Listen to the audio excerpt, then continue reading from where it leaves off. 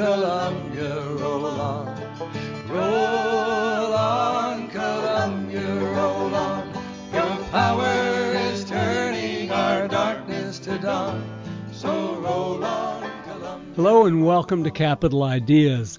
This is where we sit down with members of the majority Democratic caucus in the Washington State House of Representatives to give you an inside look at important aspects of how your citizen legislature works and who and what it's working for.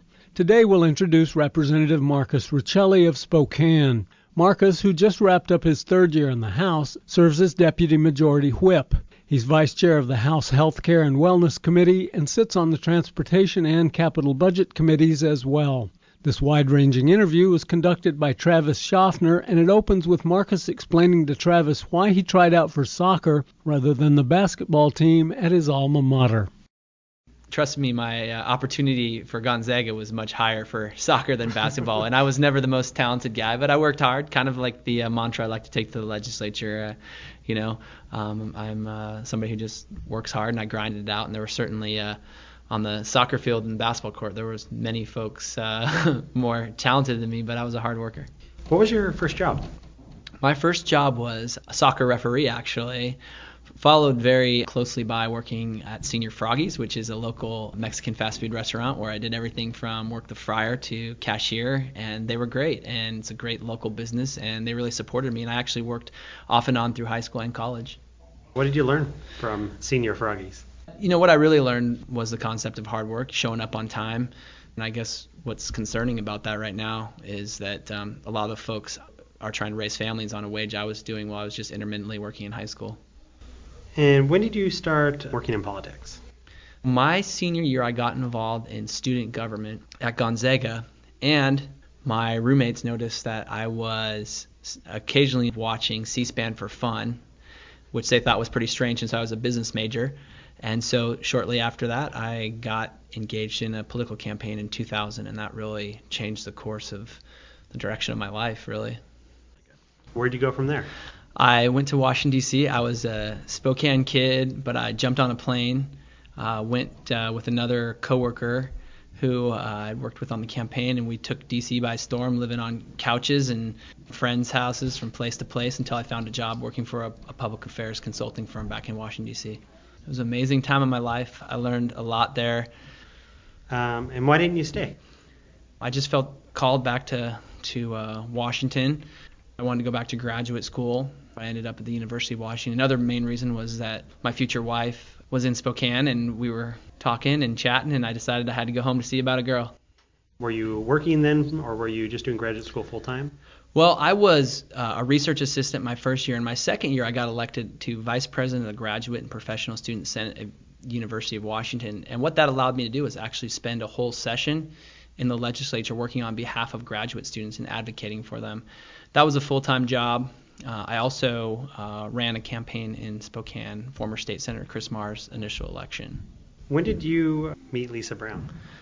I met Lisa right when I got into politics around 2000 and formed a good relationship with Lisa. It's very interesting, too. She recommended me, was one of my recommendations for graduate school, but she said, I'm only writing this if you promise to come back to Spokane someday. And I looked her straight in the eye and said, I'll be back in Spokane. So that was a real great moment for me looking back at going to graduate school and how it all got connected. But, yeah, she wrote a recommendation for me, and that was an important part where she said, you got to come back to Spokane. And I was wholeheartedly committed to coming back here. I love this community.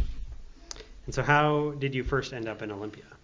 Well, first was really, as the Graduate and Professional Student Senate, I really cut my teeth working with government affairs, student lobbyists from all the other schools, mostly undergrads. Occasionally Washington State would have a graduate student lobbyist, but that was how I cut my teeth. We worked on bills that were important to students, testified on behalf of higher education issues that affected students, both undergrad and graduate, and that was my real first taste. And when did you come back to Olympia? Well, I came back to Olympia shortly after I spent 3.5 years working for Senator Cantwell, so I believe it was 2010. I came back to Olympia, and I was asked to serve as Senator Lisa Brown's senior policy advisor. Senator Brown was a fantastic mentor. She worked hard on a lot of Spokane issues, but also statewide issues. So what it allowed me to do was be able to focus on a lot of regional issues on behalf of the senator. important projects, meet key stakeholders, really learn about policy and issues that affected our local Spokane region, which was amazing. And then I was a jack of all trades as projects came and went, a whole bunch of different things. So it was just a great opportunity and a wide spectrum of things to focus on. Were you still working for Lisa when you decided to run for public office? I'd been considering running in the 6th legislative district, but through redistricting, had found myself districted into the 3rd district where I lived. So I kind of put that on the shelf. And then Lisa came and told me she was going to be stepping down. And I decided, after talking with my wife and some other key friends and family members, that this was my time to give it a shot, and went all in. It was really exciting for me because I do believe my first year I was able to hit the ground running. And that's what I told the people back here in Spokane, that I would go in there and I would get engaged quickly. And it was great for me because some of my colleagues who didn't have Olympia experience, I was able to help work with them and show some things. But also what was amazing, all the things you don't know. The jump from staffer to legislator was still a huge jump. What's been really great about it is to dig down in issues, particularly things like healthcare, which I didn't have a background in, but I cared a lot about. That's been very fantastic. And the relationships. And that's bipartisan as well. I've made a lot of friends on both sides of the aisle, and really the collegial atmosphere down there. It's not what gets reported, and it's not what's being reported nationally. There's a lot of good people who want to get stuff done, and so it's been a fantastic experience. It's been tough going these extra sessions, being away from home, but my family and I, we believe it's worth the sacrifice when we're able to look back. And I believe in the first 3 years I've had a real strong record of accomplishments, and leading up to what I think was kind of the culmination of a really strong third year for me in a legislative session, from the medical school to the North Spokane corridor to some policy bills that we were able to work on. Is there a particular bill or bills that have been kind of personal for you, or that have been important for you in terms of just maybe people you've engaged with in the community? Or 2 bills stick out outside of the WSU Medical School bill, which was, by the number of co-sponsors, folks might have thought it was a slam dunk, but that was anything but. It was a dance of legislation. We had all the twists and turns, and probably one of the things I'm most proud to have worked on. But for me personally, a great accomplishment was a newborn screening bill, my second year that I was able to pass. My daughter, after she was born, every child gets a newborn screening test. 30 days after that, we were notified by our pediatrician that there was an abnormality. So I did what any other parent does. I got on the web and started looking at this, which you shouldn't do, by the way, if you're not a healthcare professional.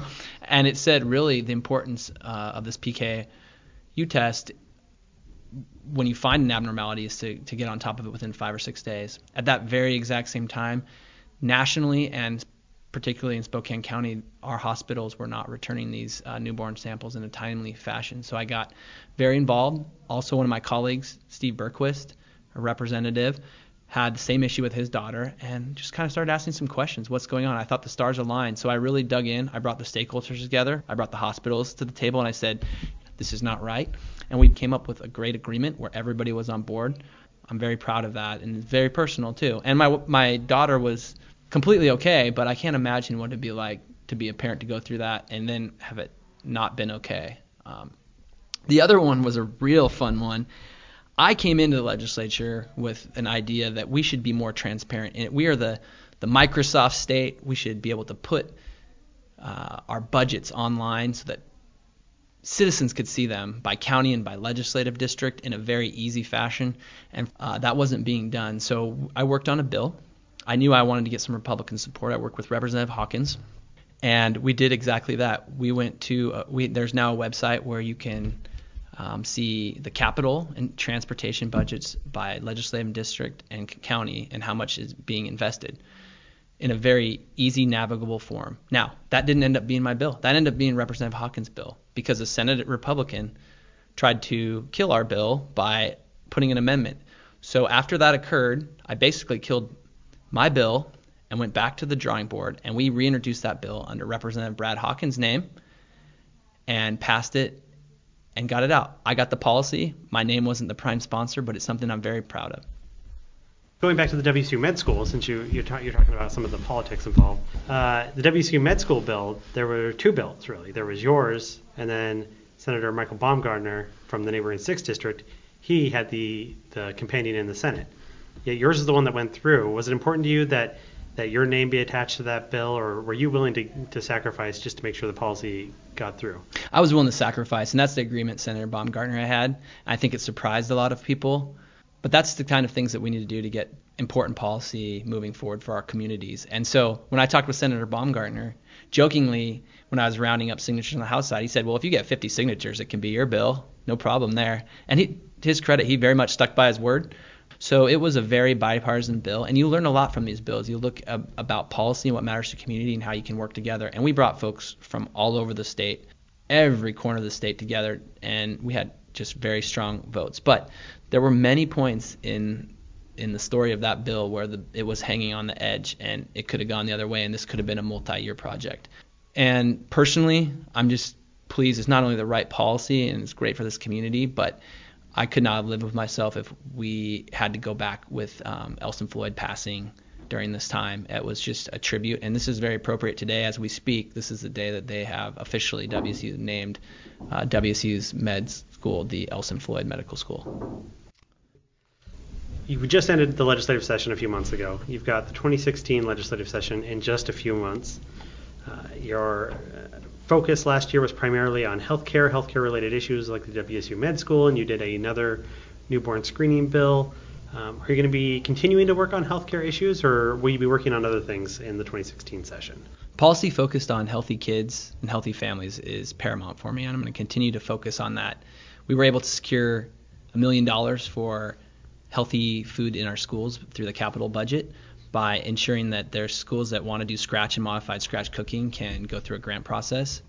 We need to make sure our kids are not just eating healthy, though, that they're leading active lifestyles. And so I want to focus on what kind of PE are our elementary students getting? Are they meeting that required? Because this obesity and diabetes epidemic is something that will cost the healthcare system a great deal and also is very concerning to longevity of lives. This is the first generation that is slated to not live longer than their parents.